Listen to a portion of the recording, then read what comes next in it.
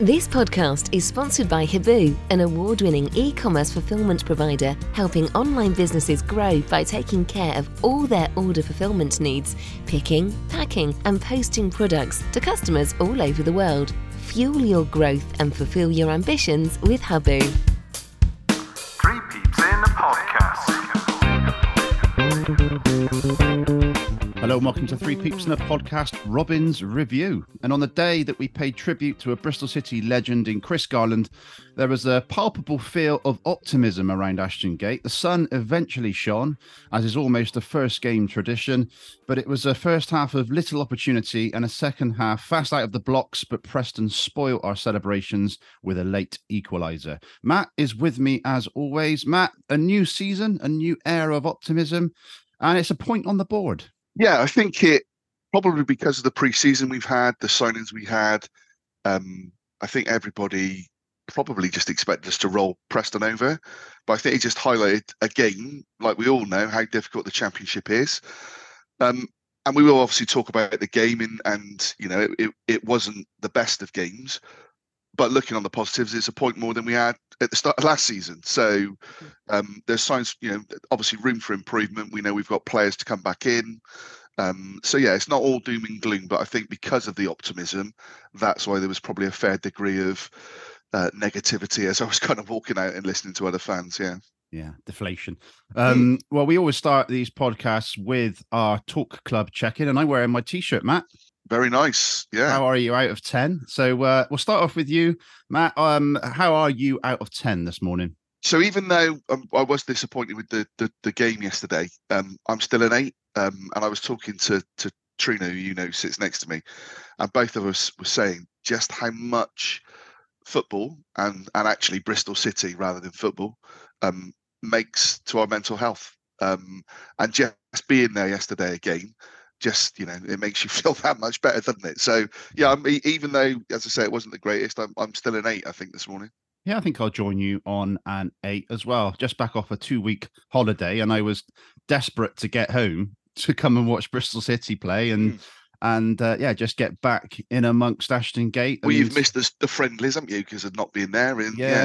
I was sat on my my cruise balcony watching the friendly. Yeah.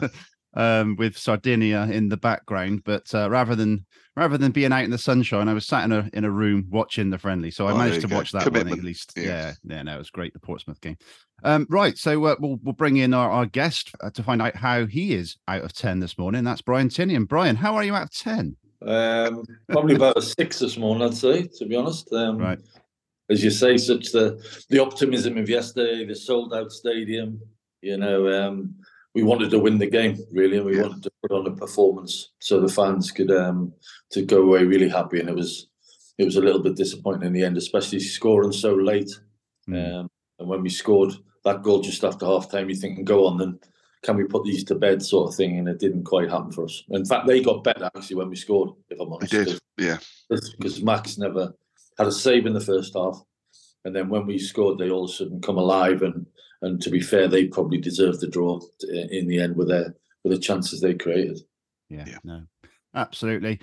Massive thanks, Brian, for coming on the first podcast of the season. Before we get stuck into the team lineup and the minutes, etc., just a few quick bits of admin. So obviously we have to wish Tommy Conway, Matt, a happy 21st birthday today. Yep.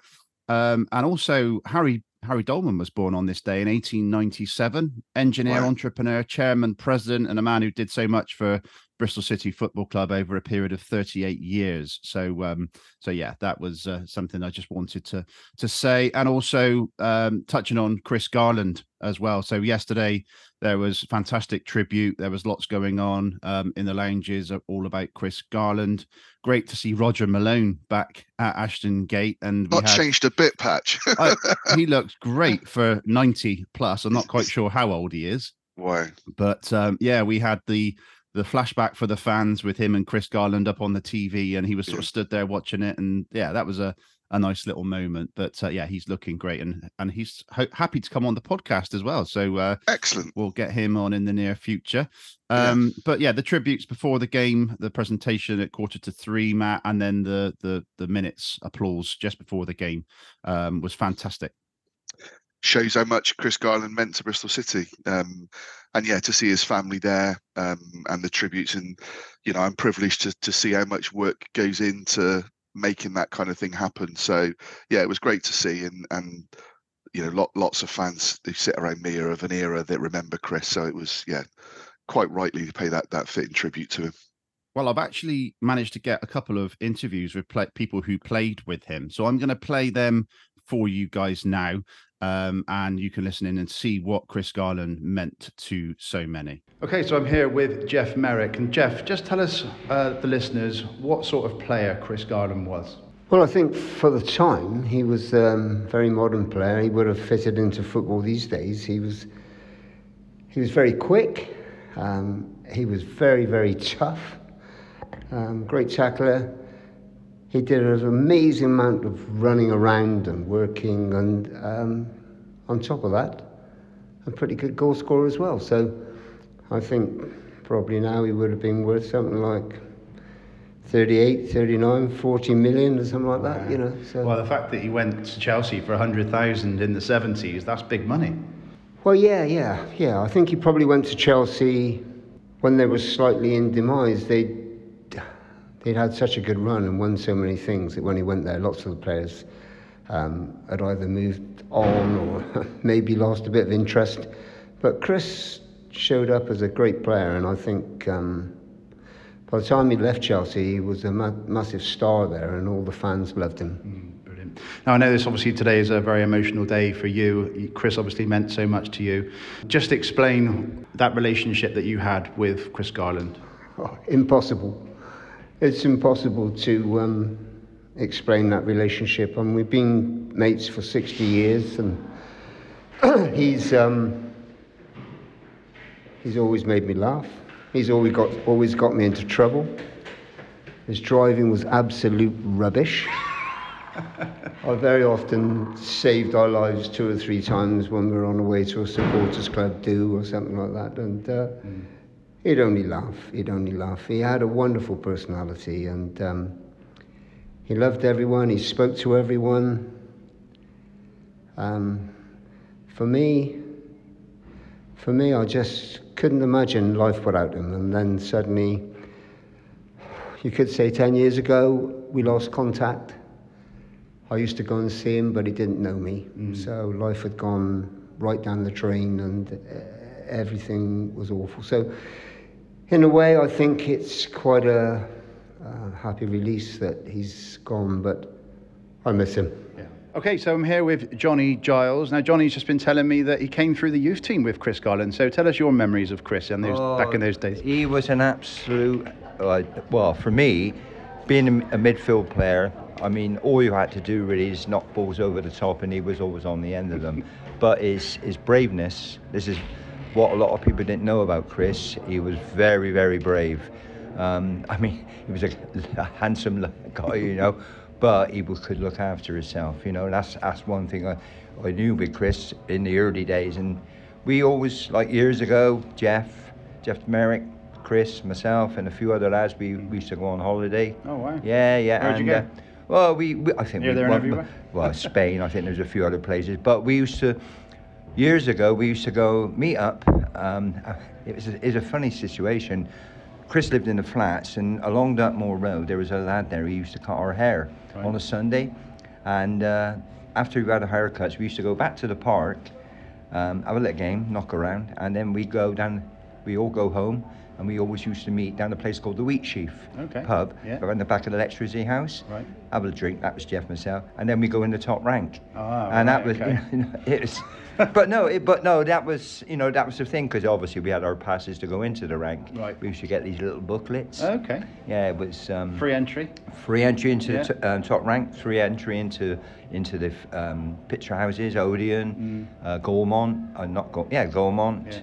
Yeah. the Rex Cinema up in North Street. Brilliant. But no, I've got great memories of Chris, you know, and I hope, you know, the crowd today, they get behind him. I played against Chris, this is when I was Exeter City. Okay. And we played in I'm not sure it was the Carling Cup or one of the cups, early season, down in Exeter. We drew 1-1, came back to Ashton Gate, and we got beat 4-2. But Chris was playing up front, obviously, and Mike Bolson, one of our defenders, was marking him. And he said, I've never marked anybody like it. He said he hardly got a kick, but the running he used to do, unselfish running from here to there to get other people's in position to score, like John Galley scored a lot of goals through Chris's running off the ball. Got it. And I remember one day we were we played at Eastville in a reserve game. This always stood in my mind. And they had a real strong side. Larry Taylor was one of their top goalkeepers. Stuart Taylor, Lindsay Parsons, Larry Lloyd, Phil Roberts, Bobby Brown, Frankie Prince. They had a real strong Ray Graydon, and we stuffed them 5-0. Brilliant. Absolutely stuffed them. It was great. I mean, it's great to go out and stuff them. Yeah, well, especially at Eastville. Exactly. We'll end on that. Perfect. Yes, Thanks yes. a lot. Cheers. Right, so I've got Jerry Sweeney here with me, and Jerry, obviously, many years playing with Chris Garland. Tell us about Chris and the type of player he was. Brave. He was very talented, brave, honest, always show for the ball. Great in the dressing room as well. Funny man, always up for a joke. Smashing. He's different class, mate. Yeah, no, lovely. And today, obviously, we pay tribute to Chris Garland. We got a sellout crowd against Preston, the team that he made his league debut against. So, you know, written almost. But yes. The fans will, I'm sure, pay tribute. Oh, I'm sure they will, mate. It's written in the stars, that one, is it? I'm sure they'll pay tribute to him because he deserves it. He was, as I said before, he'd stick his head in where people were slinging boots at the ball. He'd be diving in and heading it. Brave man. Yeah. And I think the supporters will appreciate what he done for the club. Actually, well, so you're one of the Ashton Gate 8. He was one of the Ashton Gate 8. You couldn't do much more for the club than what you guys did. Well, it had to be done, didn't it? I mean, for the sake of the club and the supporters, it had to be done. And we had meetings. Jeff was usually the one that organised the meetings, and it was like, speak what you want to say, everything you want to say, get it out. But there's nobody against it when proposals are made. What do you think of this idea? Yeah, okay, we'll go with that. And everybody stuck together, and Chrissy was one as well. Okay, so I'm here with Paul Cheesley, and Paul, you were injured at the time when Chris Garland was back with Bristol City. But tell us about Chris and the type of man that he was. He, believe it or not, he's one of those kind of unassuming players that always put his head in a danger area, always put his foot in. Everybody said he was always on his backside, but I'll tell you what, it's because he got in where the bullets were flying all the time. And that's what I remember of him, but he's a good goal scorer as well. In terms of moments, obviously there are some memorable goals against Liverpool, against Manchester United to keep us in the top flight. But have you got a special moment in terms of Chris Garland? Well, it's probably that, I think, because he kind of saved the club from going down, in fairness. And he kind of did me out of a favour, really, because I was injured. It would have been great to have Chris and Tom and I a good choice for Alan Dix up front, really. Yeah, what a front three that could have been even. Ooh. In the modern day. Obviously, we're probably playing 4-3-3 today, so that front three. Yeah, it would have been quite awesome, really, because they all had a bit of ability, including myself. But yeah, I mean, yeah, Chris was a different kind of player. He was an in-between kind of player for me. Tom was different than I was. I was different at Tom, and Chris was again in between the two, really. Yeah, so all bringing something different. Yeah, absolutely. Yeah. Right, so I'm with Dave Rogers, FPA ambassador, but obviously Chris Garland, great player, lots of goals for Bristol City, played also for Chelsea. Your favourite moment on the field then? Probably seeing him score the goals against Man United. I think that those goals that kept us in the top flight. That totally stands out. Yeah. For the obvious reason of how important they were, yeah. How important they were, but it just like to have a packed house here which I think there most certainly was for that game. And Packed house today, but it would have been more then, obviously. Yeah, I'd probably touching the 32,000 or something like that in those days. But to have that and to be someone like Man United to actually help us retain our position, probably the best. Right, so I'm here with Mick Harford. Mick, obviously Chris Garland had a big influence on you when you were at Bristol City. Yes, definitely. I came into Bristol City in the early 80s, and it was a great group of players, very experienced players.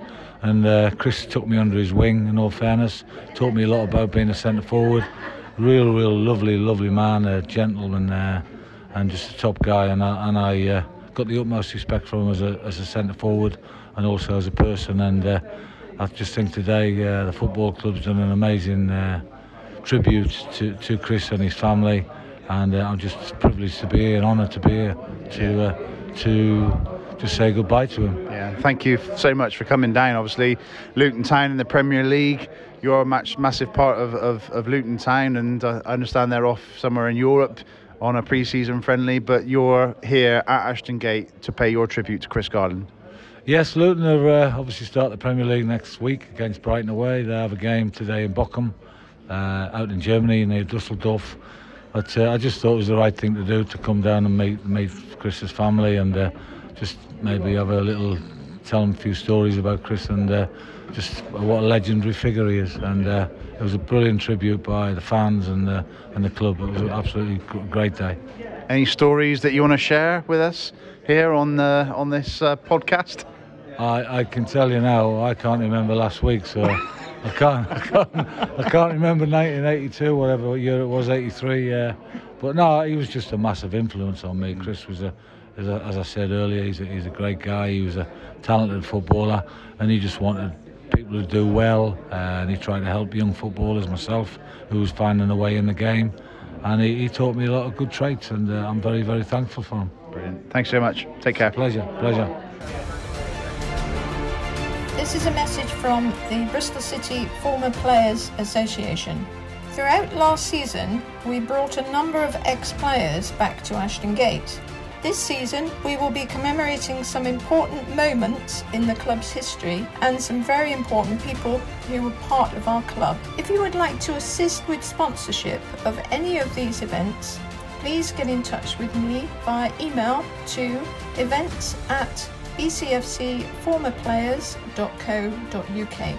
In addition, we are always on the lookout for any interesting artefacts from the club's history to add to our ever-growing Bristol City archive.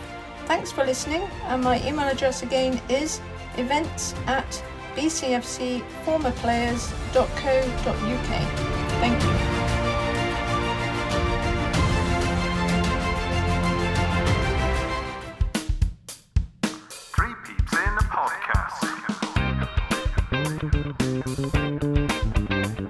Okay, so that's some really nice tributes there from some people who played with Chris Garland and all, as you can tell, meant so much to him.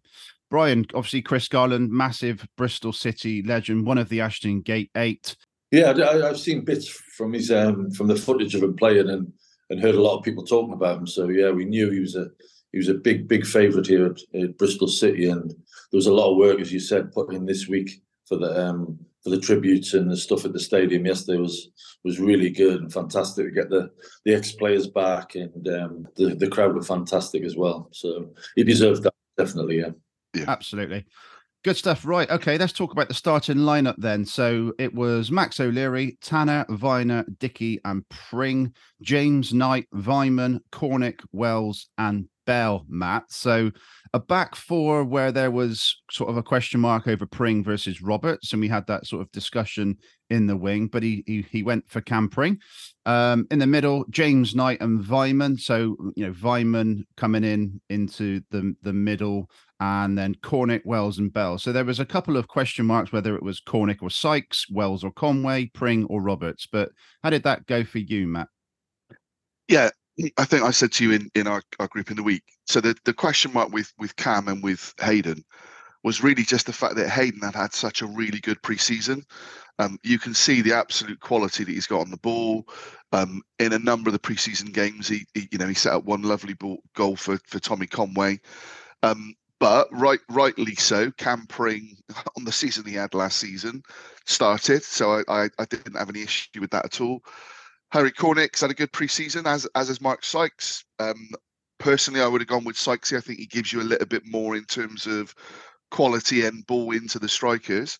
But again, I could understand that. And then obviously Andy Vyman coming in for Scotty. I know there's been a lot of talk of aliens and stuff in the press this week, and so the conspiracy theories were out with Alex Scott, and he wasn't playing because he's off to Bournemouth or whatever. But obviously we know through your man here, Mr. Tinnion, and from what Nigel said, he did have a little knock, and it's got nothing to do with that. No one's met the asking price yet. So Andy Vyman coming in there as well, wasn't a total surprise. So I think we did have some differences in what we thought, but actually I could see why we went with the squad or the team that we went with. Yeah, Brian, that starting lineup, obviously it's great that we can bring on, the likes of Roberts, the likes of Sykes and Conway, who are not going to weaken the team in the slightest. So was the thought maybe to steady the ship in the first half and then have a go at the second half? Well, I think as you just said, it's perfectly said as well, because we're trying to build a squad here where we've got 2 people for every position. Yep. Whoever plays keeps you really competitive in the Championship. And I think when we get Cal Naismith back, when we get McCrory back, then Big Rob's back, then you've got Alex Scott back in there. I think you will have that, because if you took the 2 young centre-halves off the bench yesterday and put Cal Naismith and Ross McCrory, I think you're looking behind you as a manager, and I know Nigel is really happy with this, that he can change. He's got 9 substitutes there, and he could easily change any one of them for the 9 on the pitch. And that's what we're trying to get to. I know yesterday was a little bit of a disappointment, but overall, we are really, really pleased with the squad going forward. It's the first game of the season. We'll get better than that. Of course we will. We'll play better than that. But then as you're saying, you could have, and the conversations you were having there about the team is all the conversation that's been going on here all week. Yeah. Is it Andy? Is it Mehmeti? Is it Cornick or Sykes? Is it Tommy Conway or Naki Wells? Is it Roberts or Pring? So, it's good that you're having the conversations, because we've got a squad that can fight, and you're talking about people who could play, who, when you look at the bench in a couple of weeks' time, I think you'll go, wow. That's a really good point, Matt, as well, isn't it? It's the team isn't picking itself.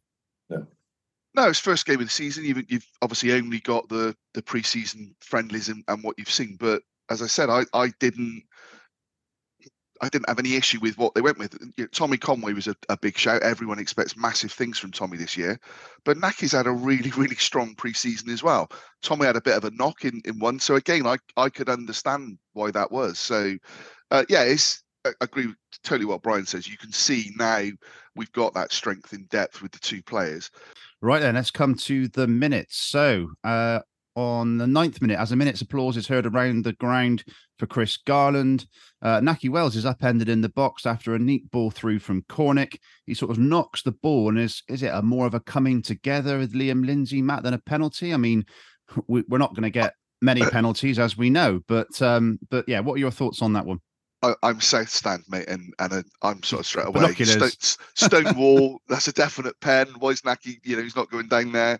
And then I've seen sort of comments from fans that are away abroad and watched the game saying for them that it wasn't a penalty. So I've not watched it back. I've only sort of saw it real time and thought it was. But as I say, it's the other end of the pitch, so I haven't got a clear view of it.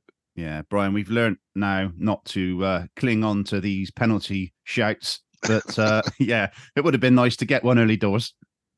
Yeah, we did jump up. I jumped up as well, but it was a bit of a distance away from me, so you haven't seen it again. But it was good play, and it was like the only one thing you're thinking is Naki wouldn't go down if he could go and get the other side of, a bit like the Tommy Conway one in Portsmouth last week. Yeah. Running away, and you think them strikers, them 2, will not go down unless there's been some contact, because they're in on goal and mostly they score. So agree. Could have not. Okay, 20th minute, birthday boy Andy Vyman comes off. He was clearly trying to stay on, but Unclear why, as to why Andy Vyman came off. Brian, are we any insight, or do you need to wait till Monday for some analysis? He had a bit of an issue with his heel in the week, so it had been causing him a few problems. So I think, as Nige said, I think after the game that he'd had an injection in his heel to help him get through the game, but obviously it flared up again in the game, so that is why. So I'm sure that's how that settles down on Monday. Yeah, so Matt, as a result of that, Joe Williams comes on, and you almost saw Knight pushed forward slightly, and Williams and James more in the holding midfield. Yeah. I think actually as the game wore on, Joe was sort of pushing on as well. But yeah, that was again like Brian said. I guess there would have been a conversation. Does Anis come on in that role? Even Tommy, to an extent, might have come into the equation, because he certainly played that kind of Alex Scott role. That shows as well what you think of Alex Scott when you start talking about a role as being Alex Scott role. But so there would have been options there. But yeah, I think with the way the midfield was, bringing Joe on was probably the right thing at that time. Yeah. Matt, with the formation, go on, Brian. Sykes played as an 8 at Oxford quite a lot as well, So that is another option for us. Where good show. Where if you sit James as a 6 and play 2-8, then Sykes can definitely play in there as well. Yeah. On the 30th minute, I just put a little summary of the first 30. A real game of chess so far. Both teams struggling to break each other down, and no real chances to speak of, Matt, in the first 30 minutes. I don't think there was a shot at goal from either team, was there? No. I think Preston are a very well organised team, and were definitely centrally, it was quite compact, and we were struggling to kind of get wide, which is where the space was, and then get forward. Numerous times, sort of Harry or Sam made a run and the ball didn't come, so it just didn't keep. We didn't get the width, and so as you say, it was a little bit of a tactical kind of both teams really nullifying each other out to an extent, wasn't it? Yeah. 37th minute, a loose ball from Preston that Nahki Wells runs onto. He whips it across to Sam Bell, but the goalkeeper spreads himself well and gives Sam little to aim for. But Brian, that was the first chance of the half. Yeah, it was. It was a great run from Nahki, and it's a great ball. It reminded us a little bit of the Preston goal at their place last year when Scotty put Nahki down, ripped it in, and Belly scored at the far post. Of course, Sam disappointed because we've seen Sam over the last probably 7-8 years score about 57 of them, and he doesn't normally miss. So he was disappointed with that, but obviously when we get to the second half, it doesn't stop him getting in the right position, Sam. So yeah, he'll be disappointed he hasn't scored that, but he wouldn't let it affect him, and obviously gets in the right place second half. He's Brian, been so good pre-season, Sam Bell as well. Really good. And Brian, I know it's no surprise for you that Sam Bell is now playing first-team football, and the way that he's come back this season, you could see him in the gym early, etc. And his pace is just going to cause so many problems, isn't it? Yeah, he was our biggest threat yesterday going forward, Sam. He was the one who was either going to score or create. He was a real threat. As you say, he's got pace. His attitude to work is a key thing for him. He's gone away, as you say, in pre-season. He's come back fitter and stronger than last season. So he gives himself every chance of being selected for the team. 41st minute, free kick in from Preston is well defended by Joe Williams, flicking the ball out for a corner, which is fizzed across the face of goal, go out for a goal kick. Max O'Leary, Matt, on that particular occasion on a couple, his goal kick finds touch, which puts Preston back in possession. Is it a case of he's aiming for someone in particular, or, is there something else? I think Max passes the ball. He's not just hoofing it into an area, and it's going to come off, and it's not going to come off sometimes. I think it's one of the key attributes of Max's his distribution. And yeah, yesterday, as I say, but even from where I was in the stand, I actually said, is the roof started leaking this season? Because it's the first time I could ever remember in the South Stand getting wet, which showed just how the wind was kind of circling around. So good even point, that, you can't necessarily see how much on that at pitch level it's impacting it. But yeah, it's interesting you say that about Joe Williams with the clearance with the header, but it was Joe that had given the free kick away that led to that ball. So yeah. So he was definitely wanting to get his head in. Exactly. Yeah. Yeah. Okay. 45. Go on, Brian. That's a really good point, Mark, because I was in the director's box and Alex Ball was sat up there. And he went down the dressing room in half time, and he said the staff were like, how windy it was down there. Yeah. You couldn't really see from No. upstairs. The wind was really, really strong, and it was really. So that was a good point. And I'll tell you what, the lad who whipped the free kick in, is it? 17, right? Years age. What a player he is. Oh, yeah. What a player. I thought he was their best player. Yeah, I did. Yeah. Great left foot, good athlete. You'll see him in the league very, very soon. What a player. Yeah. Dent Magic, your Bristol-based car body repair company. Visit us at Cribs Causeway or Central Bristol, or we can even come to you with our mobile service at your home or workplace. Have you got a scuff, scratch or dent on your vehicle? Dent Magic can fix them all. If you need the magic touch for your vehicle, visit www.dentmagic.net to get your quick quote online today. Okay, 45+2. City have a free kick about 30 yards out after Sam Bell managed to get a cross in that falls loose. James takes it, but it is dealt with. And that brings us to half-time. So Rob's half-time summary is sponsored by Rob Bespoke Quizzes, creating and hosting tailor-made quizzes suitable for any occasion through end-to-end consultation that considers themes, content, style, difficulty and size. Our Bespoke Quizzes seek to deliver a unique and fun experience that's designed for your audience. You can find out more about them on Facebook. And yes, that is Rob Blamey's Quizzes business, Matt. Yes. as he does the halftime summaries for we'll us also say every podcast. Get well soon to him as well, because I know he came down with COVID, didn't he? And so had to watch it. Absolutely. Right. So his summary is a new season, but excitement levels pretty quickly dissipated. Not much to write home about from either side. From our perspective, we haven't really got going. Careless passes and not much control in the engine room. On the rare occasion, we did get through with a good square pass to Bell on the box. The finish was not clinical enough. Overall, it felt more like an end of season game between two mid-table sides rather than a lively opener between sides aiming for promotion. Need more tempo and fluidity in the second half. Any comment on that, Brian? Yeah, I've just gone down to a 4. I thought I felt crap.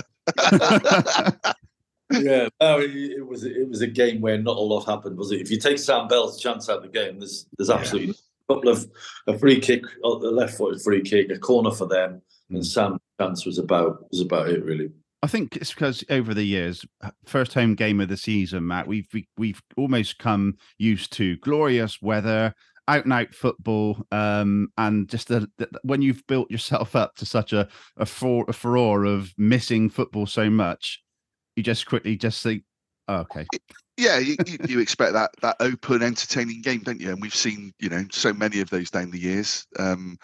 And you look at some of the other results yesterday, there were plenty of those types of games yesterday. But I think it goes back to what we said. I think both teams tactically just cancelled each other out. And yes, I do agree with Rob in terms of, there were a lot of misplaced passes and that then, caused its own problems. But yeah, it's I get the sentiment from what Rob's saying there, yeah. Well, the statistics, easy for me to say. That's easy for you to say, yeah. Yeah, 52% possession for City, 1 shot to 0, 1 shot on target to 0, 1 corner for Preston, and 3 fouls for us, 6 fouls for them. So, an interesting half. Let's leave it at that.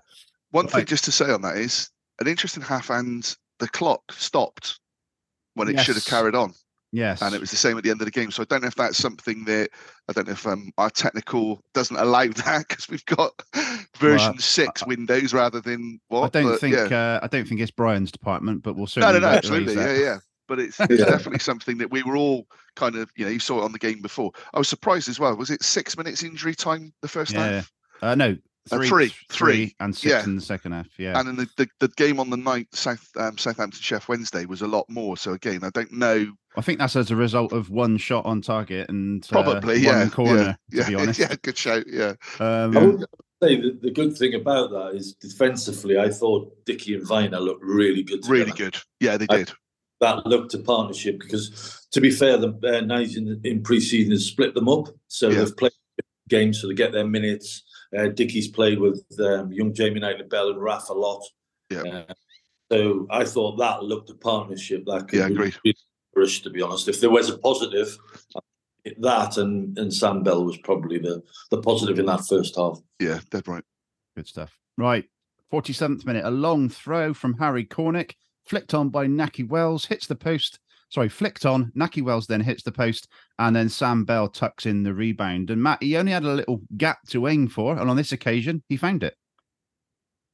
I mean, he could have smashed it, but yeah, passes it into the net, doesn't he? And into that sort of far corner where the defender isn't there.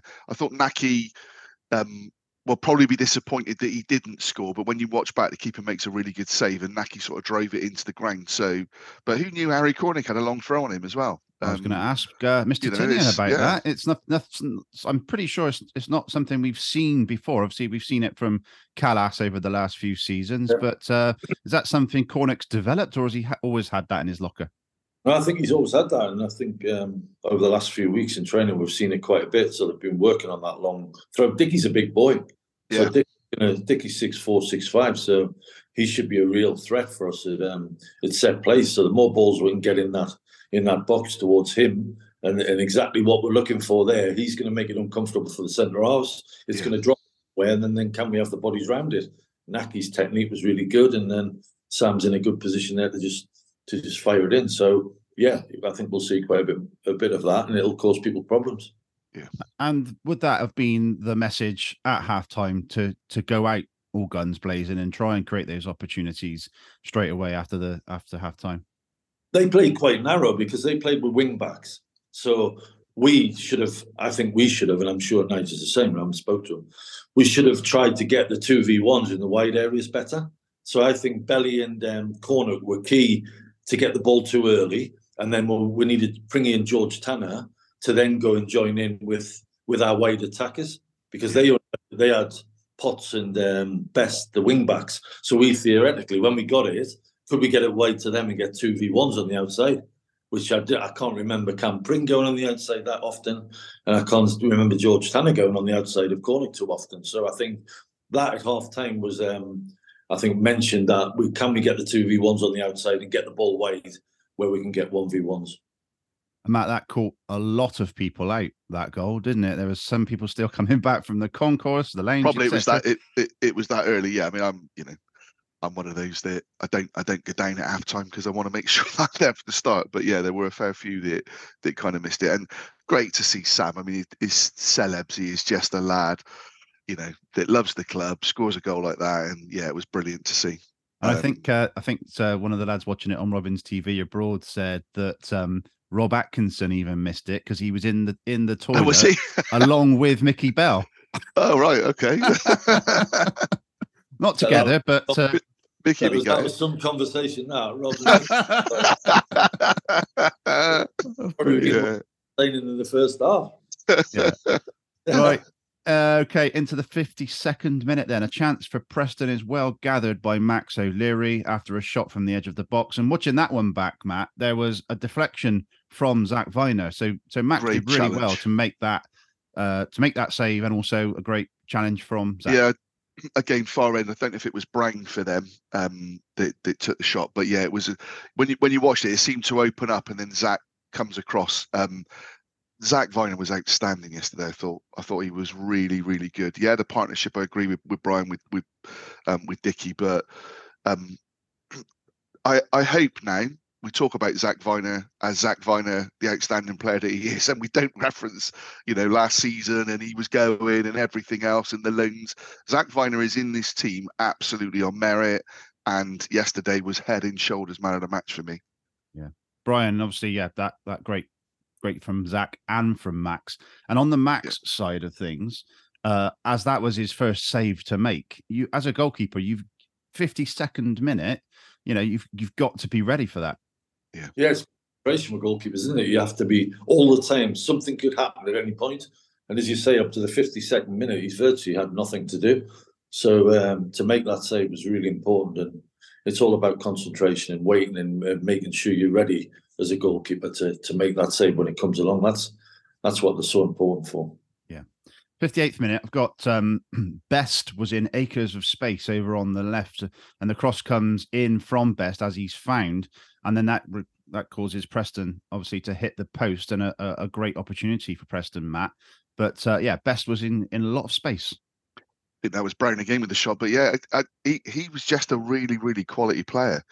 And they I think Brian said it earlier on, our goal seemed to spark them more into life. And they then, I'm not saying the same as us. I don't think any team necessarily goes and settles for a point and that's what you're going for an outset. But the first half felt like they were okay with the way the game was. But as soon as we scored, they were on the front foot and they got Brown involved an awful lot. Best was getting wide and actually getting forward.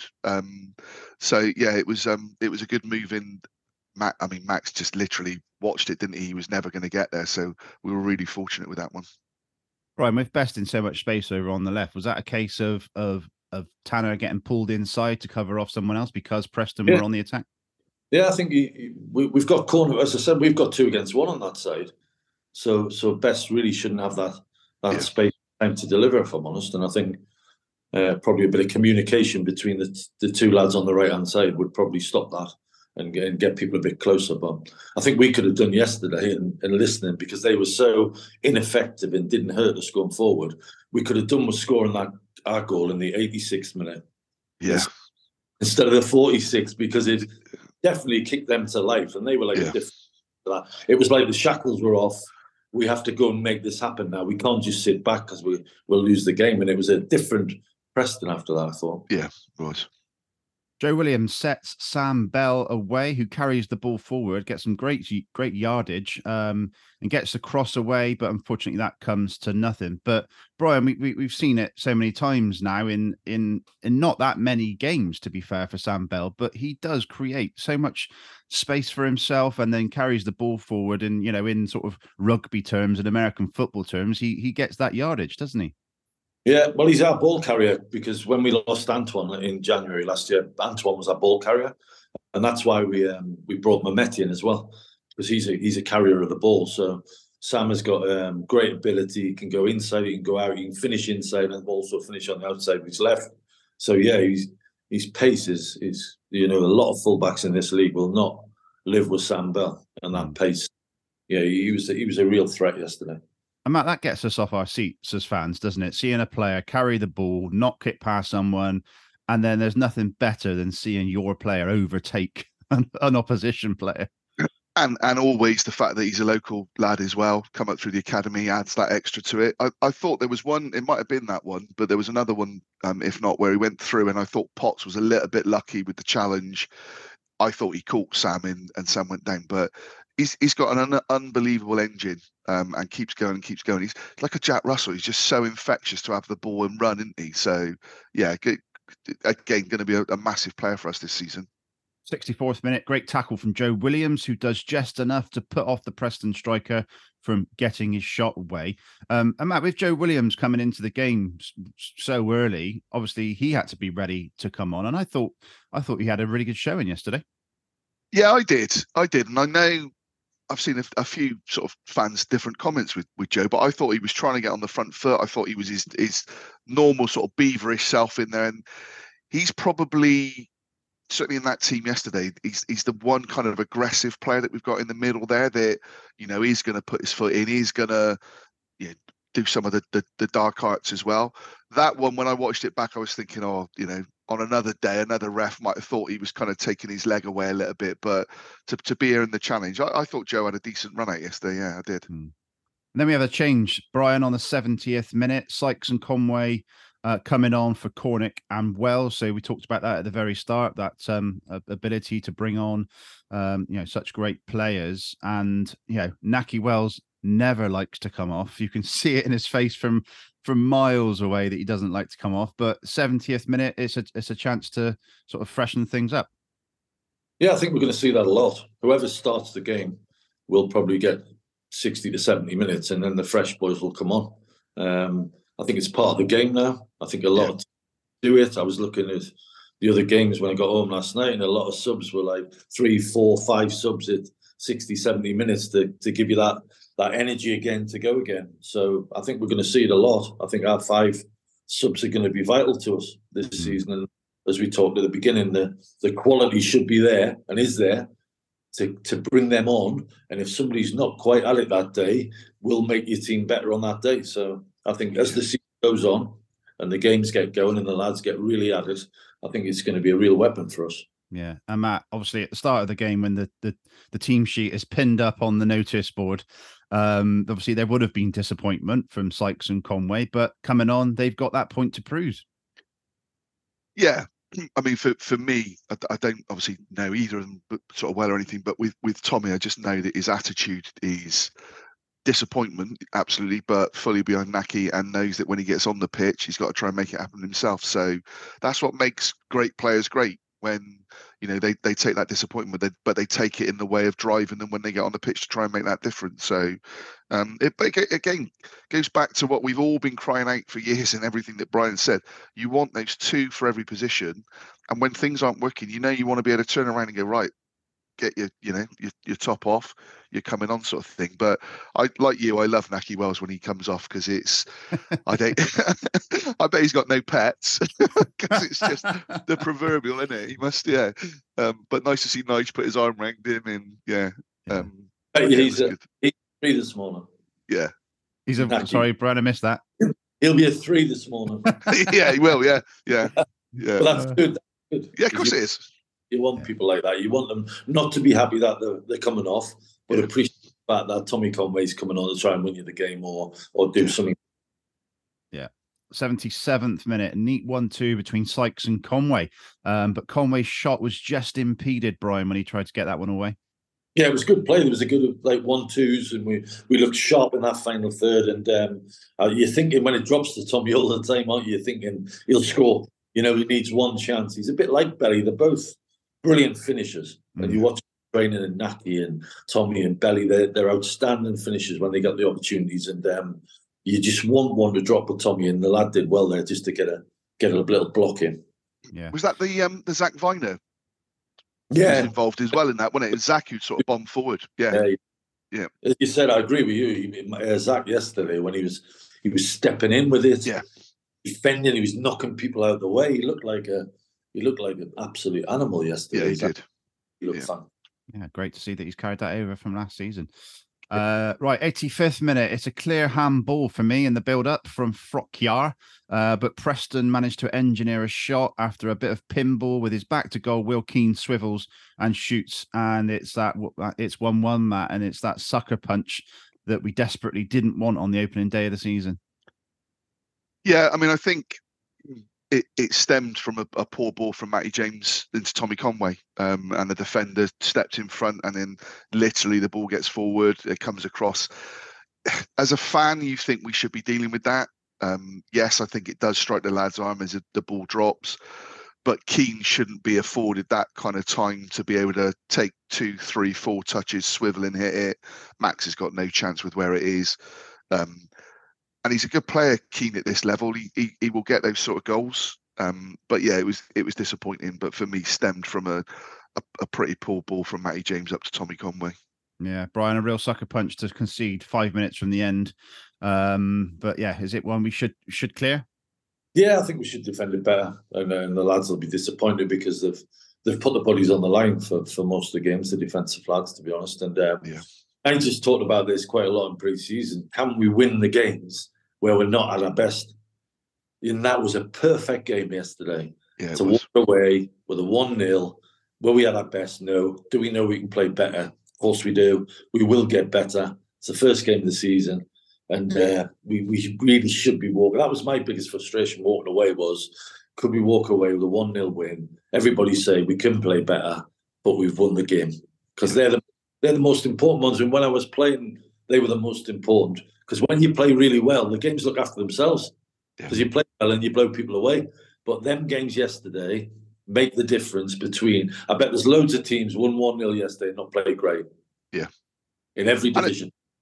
And it's what they say, Brian, isn't it? A sign of a good team is a team that wins but not playing well, and that's if you're going to be successful, you have to do that. And yeah, Nigel said that plenty of times, and it was close to doing that. No one can deny Preston deserves something out of the game on the second half showing in particular. But yeah, But how many games are we going to go this season where we don't get anything when we should get something? Yeah. And that's probably the opposition winning a game that they've not been great. Absolutely. We're like, we were better than them today, but we haven't. So we've got to get that little bit of edge where 1-0, we haven't been great, but we win the game. I think they're the ones. Absolutely. Yeah, then there was a substitution which was looked to be planned before the goal went in, Matt, and it was King and Mehmeti coming on for Knight and Bell. Your thoughts on that one? I guess, and being completely open, I don't see us then winning a game when Andy King comes on into that position. I genuinely see Andy more as if we were at 1-0, I would have seen Andy King coming on and steadying the ship. I don't see when it's 1-1 and we want to try and win it, that's going to make the change. I think with Jason Knight, I've been really, really impressed with him in pre-season. And I hope that a lot of fans, obviously, that you're not going to take yesterday, but it's a step up for him. And so I think he's going to have realised yesterday, actually, the Championship, I know he's played there as well, but it still moves on season. He still showed a lot of good things yesterday, I thought. But yeah, that change, I'm not sure what else he could have done, in all honesty. I don't know who else was on there that could have changed it. I just felt that's the one area that when you get a Naismith, McCrory, that's the difference for me in that instance. Was there maybe an opportunity there, Brian, to bring Roberts on and to go at them for the last 5+? Yeah, potentially. Yeah, Roberts can play in there well, to be honest, because he's a real technician. But I think he's been really good in pre-season, to be honest. I think he's played really well. He hasn't missed a day's training for 34 years of age. He's fit, fiddle. Knight's first game in the Championship for a couple of years, and he works his socks off. Knight. He'll be much better than that, and the fans will see a really good player in him. But yeah, they were just trying to probably just find a little way to get something to happen. And Alice, to be honest, Alice's first ball in the box was an absolute beauty of a cross. It was, yeah. The lad just got his head on it before Tommy. So yeah, you can see the substitutions, and they're just trying to probably get a little bit of a grip of the game again. And Andy King's experience might have just got that to give us an opportunity to go forward and get another goal. Yeah, great point. I haven't seen a player like Mehmeti, the way that he delivers the ball with such as like a snap, if that makes sense. You don't always see the cross coming, which is obviously makes that difficult for defenders. I mean, a little bit like Nicolaisen a few years back, Brian. Yeah, no, definitely. He's just got to get a little bit of consistency, Anis. I think that's all it is. If you're bringing Sam Beloff and putting Anis Mehmeti as a fullback, it must be an absolute nightmare, because Belly's on you, Mehmeti's going to skill you with his quality on the ball, and he can go left and right. So I think that competition on that side is really good and really strong. So I think we'll see a lot of that where Anis and Belly, because Belly runs so much, his running stats are out of the world, to be honest. Up sprint distance and everything. So at some point he's going to have to probably come off, and Anis is going to go on and give the fullback the same problems but different. If you understand that Sam will run past you, Anis will dribble past you with the ball, but they're both ball carriers, which that's their strength. So it's a good strength on that side, I think. Well, it's a great point that they offer something different. And Matt, last season you made several references to, well, if they offer something different, why don't we switch them over and give the other fullback on the other side something different to think about? Yeah, I think when the games are tight and there's not much in it, then swapping things around and just letting them think. Anis Mehmeti, I'm not sure he even knows what he's going to do sometimes. He's just one of those mercurial sort of players, isn't he? And like Brian said, that first ball in was brilliant. Then he had a left-footed one right at the end that kind of flew out, but he's trying to get on the front foot. And then, interestingly, Cam actually went beyond him a couple of times.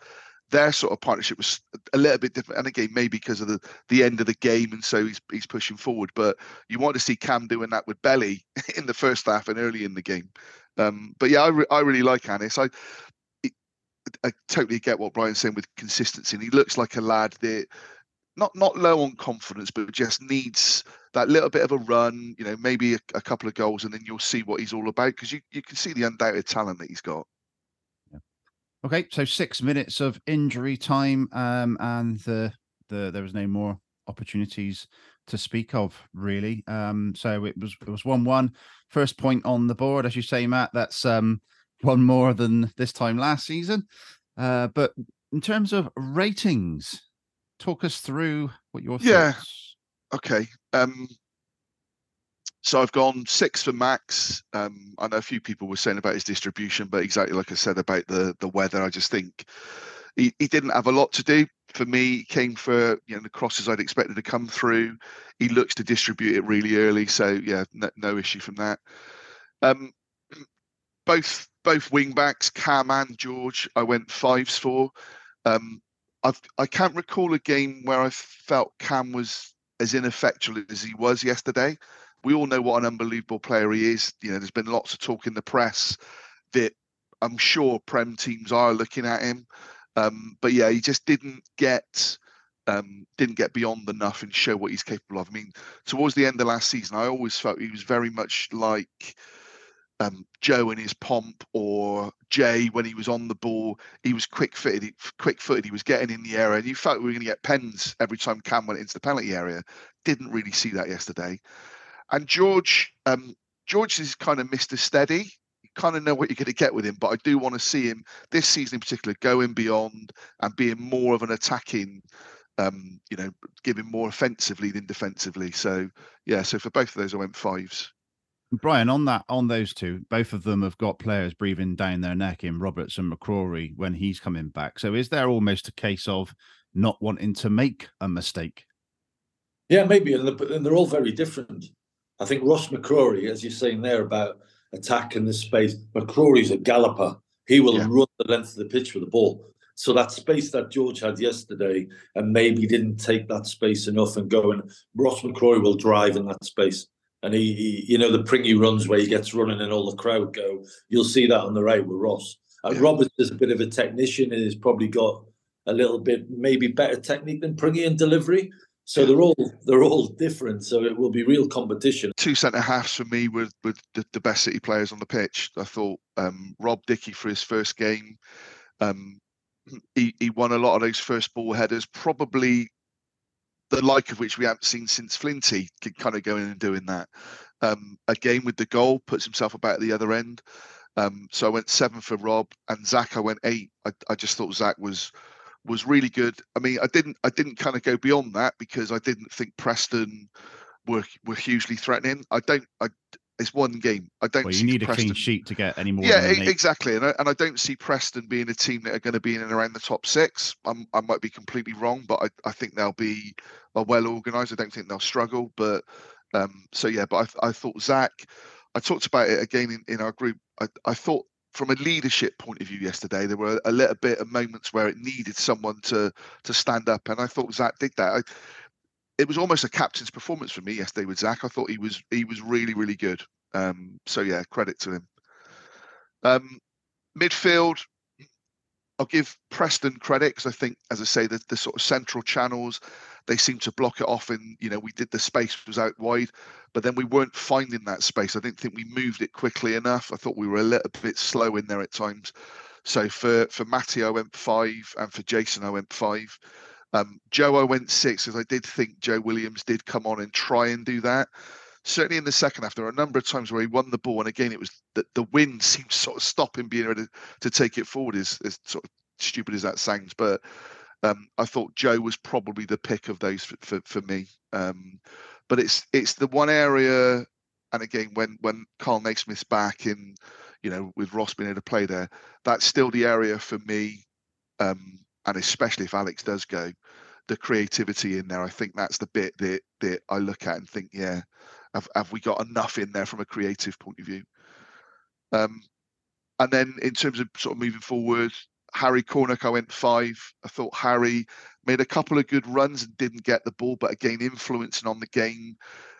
He's quite a physically imposing kind of lad as well. And I don't know if he puts himself about enough with that, but I went 5 for him. Sam Bell, I went 7, and Naki, I went 6. I thought Sam, again, was the pick from an offensive point of view. Brian, with Harry Cornick, in terms of his best position, playing currently, right of a 3 and then the 1 in front, is that his best position, or is he better up front with a big man? No, I think he's played a lot of Luton on that right hand side. I think he needs he's a runner, Harry. He's a runner who'll constantly run, and he'll cause people problems running. And I think they played a little bit. I think Knight spoke about it after the game in his press conference. They denied us the space a little bit in behind, because they know we've got pace. They know we want to play quickly and in behind opposition to hurt them. Belly did it a couple of times because he's quick. But I think they did play. Their back three were quite deep, and they stopped the spaces for Harry to run in behind, and Naki didn't get much space apart from the cross for Sam to get in behind.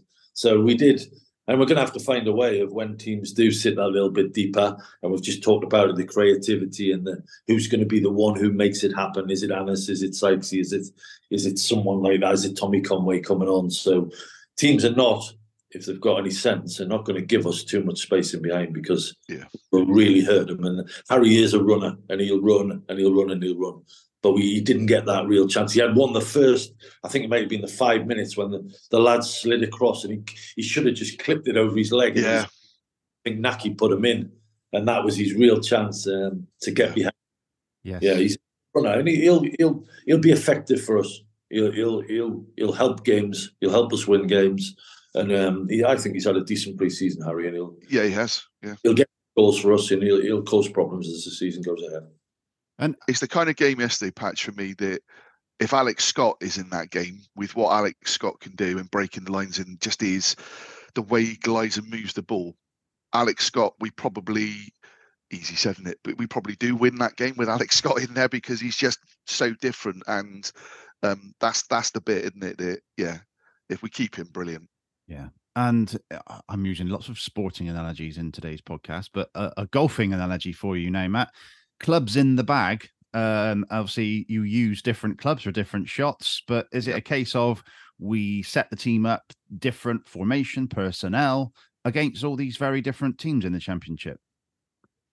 Yeah, I mean, I don't know how Nigel works in terms of do you look at the opposition and sort of set your team up on that, or do you set your team up how you want to play, and the opposition have to, match that or do whatever? But you're right, you've got to have those options, and again, goes back to the point was made right at the start. We have got quality in every position now, so you've got those options to be able to change things around. Campering and Hayden Roberts are different. Yeah, Hayden can go forward with the ball, but he's more of a passer and a technical player than Cam's bombing on. That's not to say Cam hasn't got the qualities, because he has. So I do think it feels to me we've got a much rounder squad this season than we've probably had for a good few seasons. So if we can get everybody back fit, we're talking, we've got Rob to come back in, but we've got Eamon Benarous to come in as well, who Eamon was probably a player that as a youngster we were talking about more than we were as Alex Scott as a youngster. He was that good. Very true. And as obviously suffered with a couple of bad injuries. So with Eamon coming back in, that gives you a different option as well in there. So it's not doom and gloom by any stretch of the imagination. We know we've got real quality to come back in. Yeah, Brian, did you like my golf bag analogy there? You've got your putters, you've got your.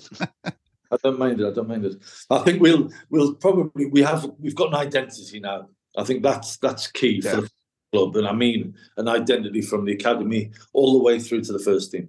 So we have that, which is really key for us going forward. So I think we won't change too much on how we want to play against opposition. They, as we said, they'll have to change to stop us, but the personnel can change. And as we've talked about, the different players, aren't they? Like Sykes is different to Corney, Mehmeti's different to Belly, Wells and Tommy are different.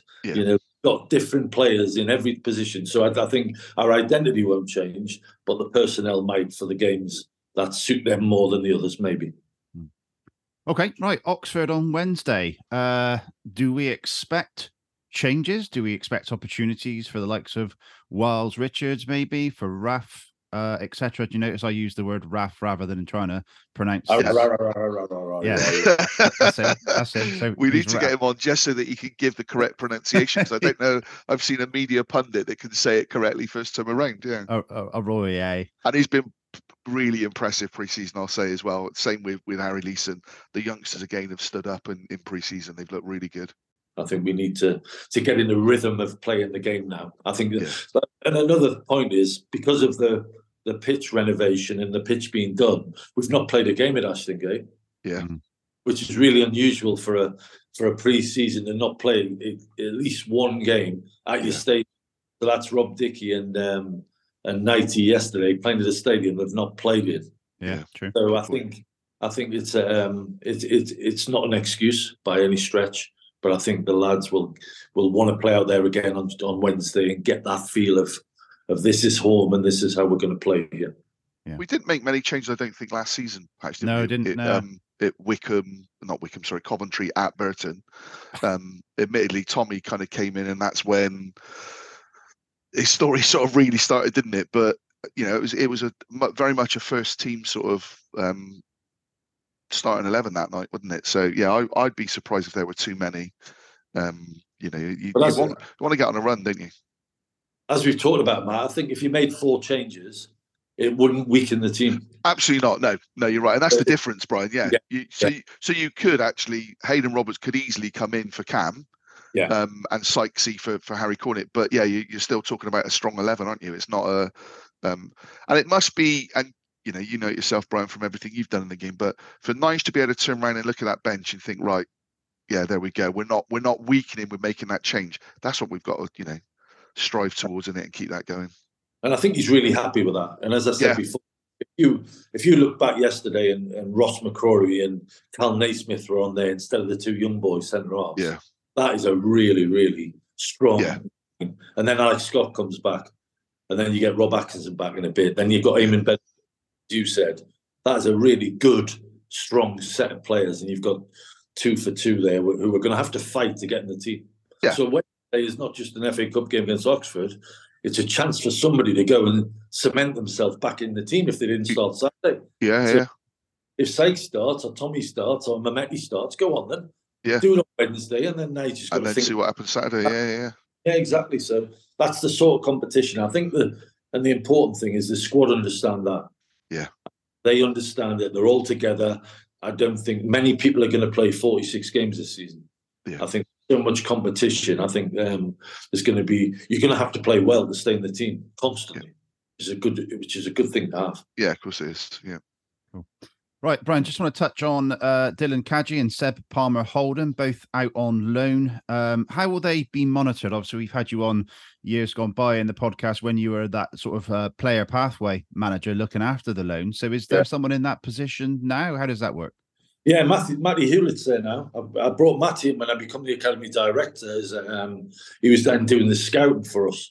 And then when I've moved into this position, I've put Matty into the player pathway now. So he was at Forest Green yesterday to see Dylan Kadji come on. I think it was a 66th minute. I think he came on. So Matty was messaging me saying, Kadji's on. I'm going to go to Newport on Tuesday. They've got Charlton in the cup. So I'll go and have a look at Seb. I had a message from the manager saying Seb's doing really well and he played well yesterday and could have had a couple of goals. He had a couple of chances. So, yeah, we'll be monitoring them closely because it's important. They've gone there for a reason. They've gone to get that bit of experience. They're both 19 years of age. So, yeah, we're hoping to gain some really good experience there. We know Dave Horseman really well. We know Lewis Carey really well. So, Dylan's in good hands there. Horse wants to play with a real intensity and a real high press. So it suits Dylan Kadji what Dylan needs to learn. So it's a perfect loan for him. So we're really pleased with them too. Brilliant. Good to hear. Obviously, we've got 3-4 weeks left now of the transfer window. Obviously, all the fans desperately want to hold on to Alex Scott. Can you envisage any more outgoings or incomings? No, I'd be happy if it was exactly how it is now. I think everybody here would be really happy. Let's close the window now then, Matt. Can you get that? Yeah, I mean, I do, and we don't know, and I wouldn't put Brian on the spot, but we don't know. There's loads of press talking. This has been offered, and Wolves have come in with this, and Bournemouth have come in with this. What seems to be consistent from what you're hearing from Brian and from Nigel is we've got a figure for Alex Scott. If you meet that figure, then fine, we can discuss it. But if you don't, there's no discussion. And I think as fans, that's what we want.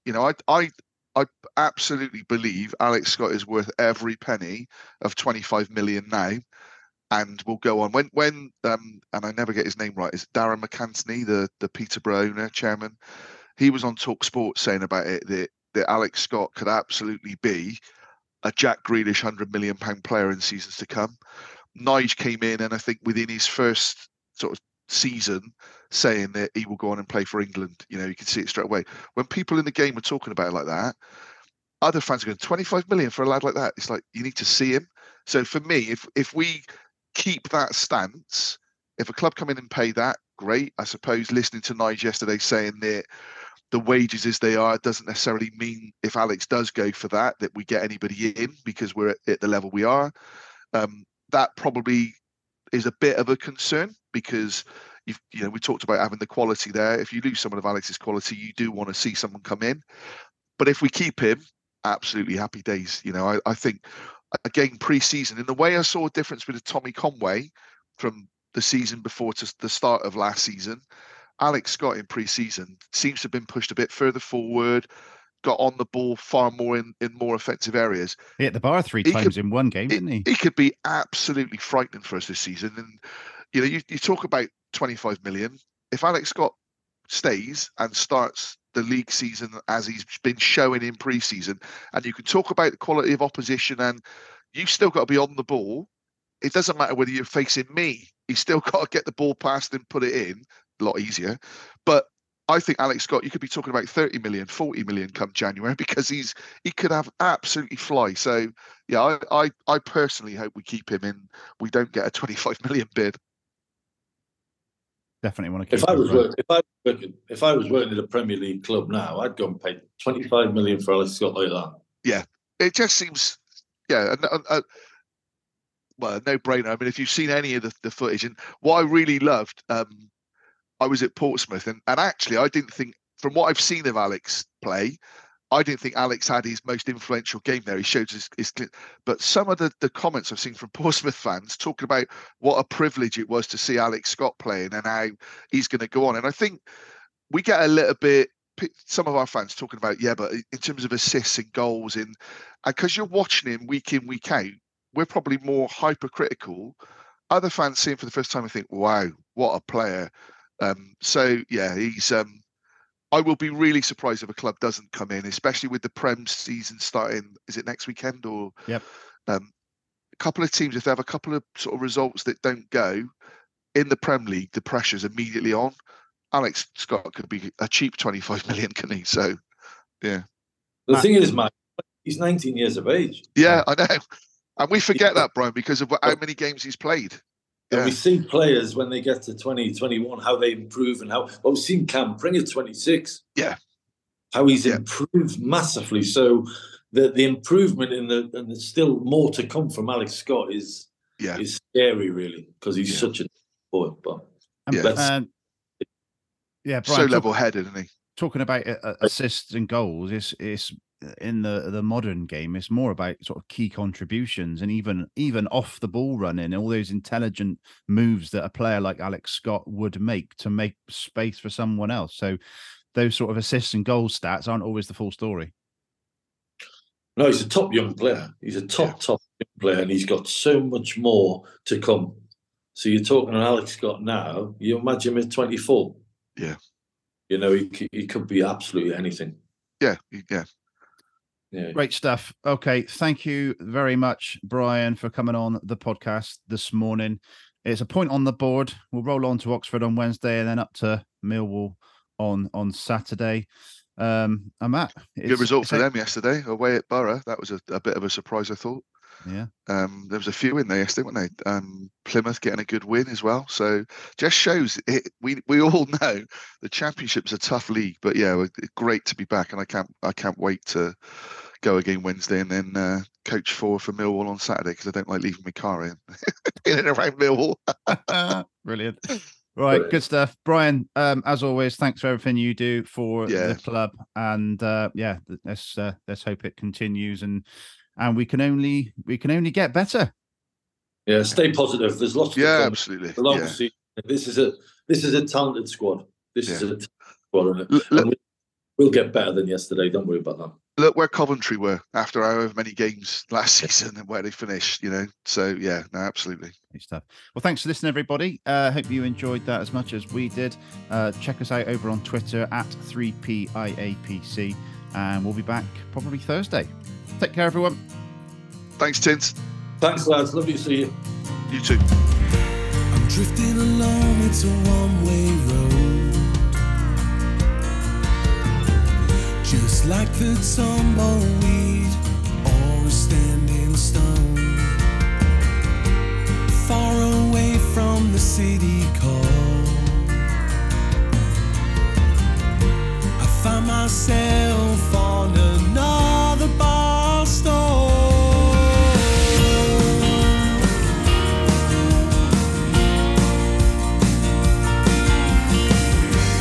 Taking the time to think and breathe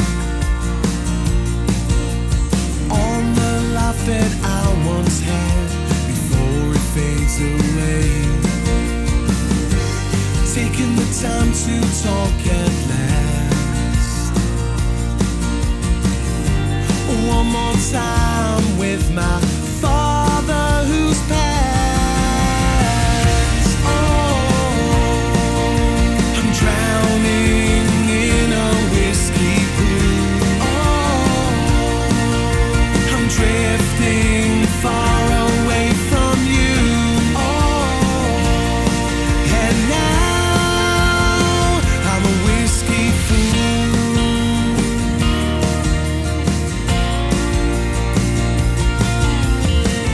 You might like to think I don't look my best.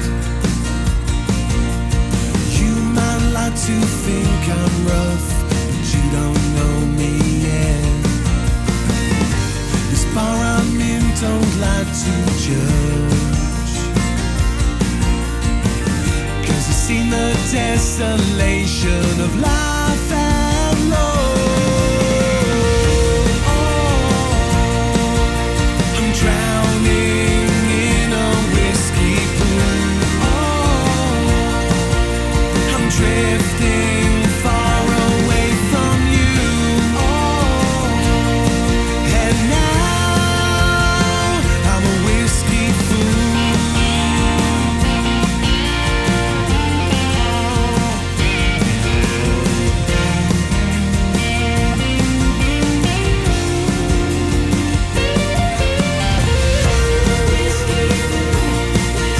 This whiskey pool will always have one death. It ain't enough for me to catch my breath. It might be deep and it might be strong, but it's all that I have left.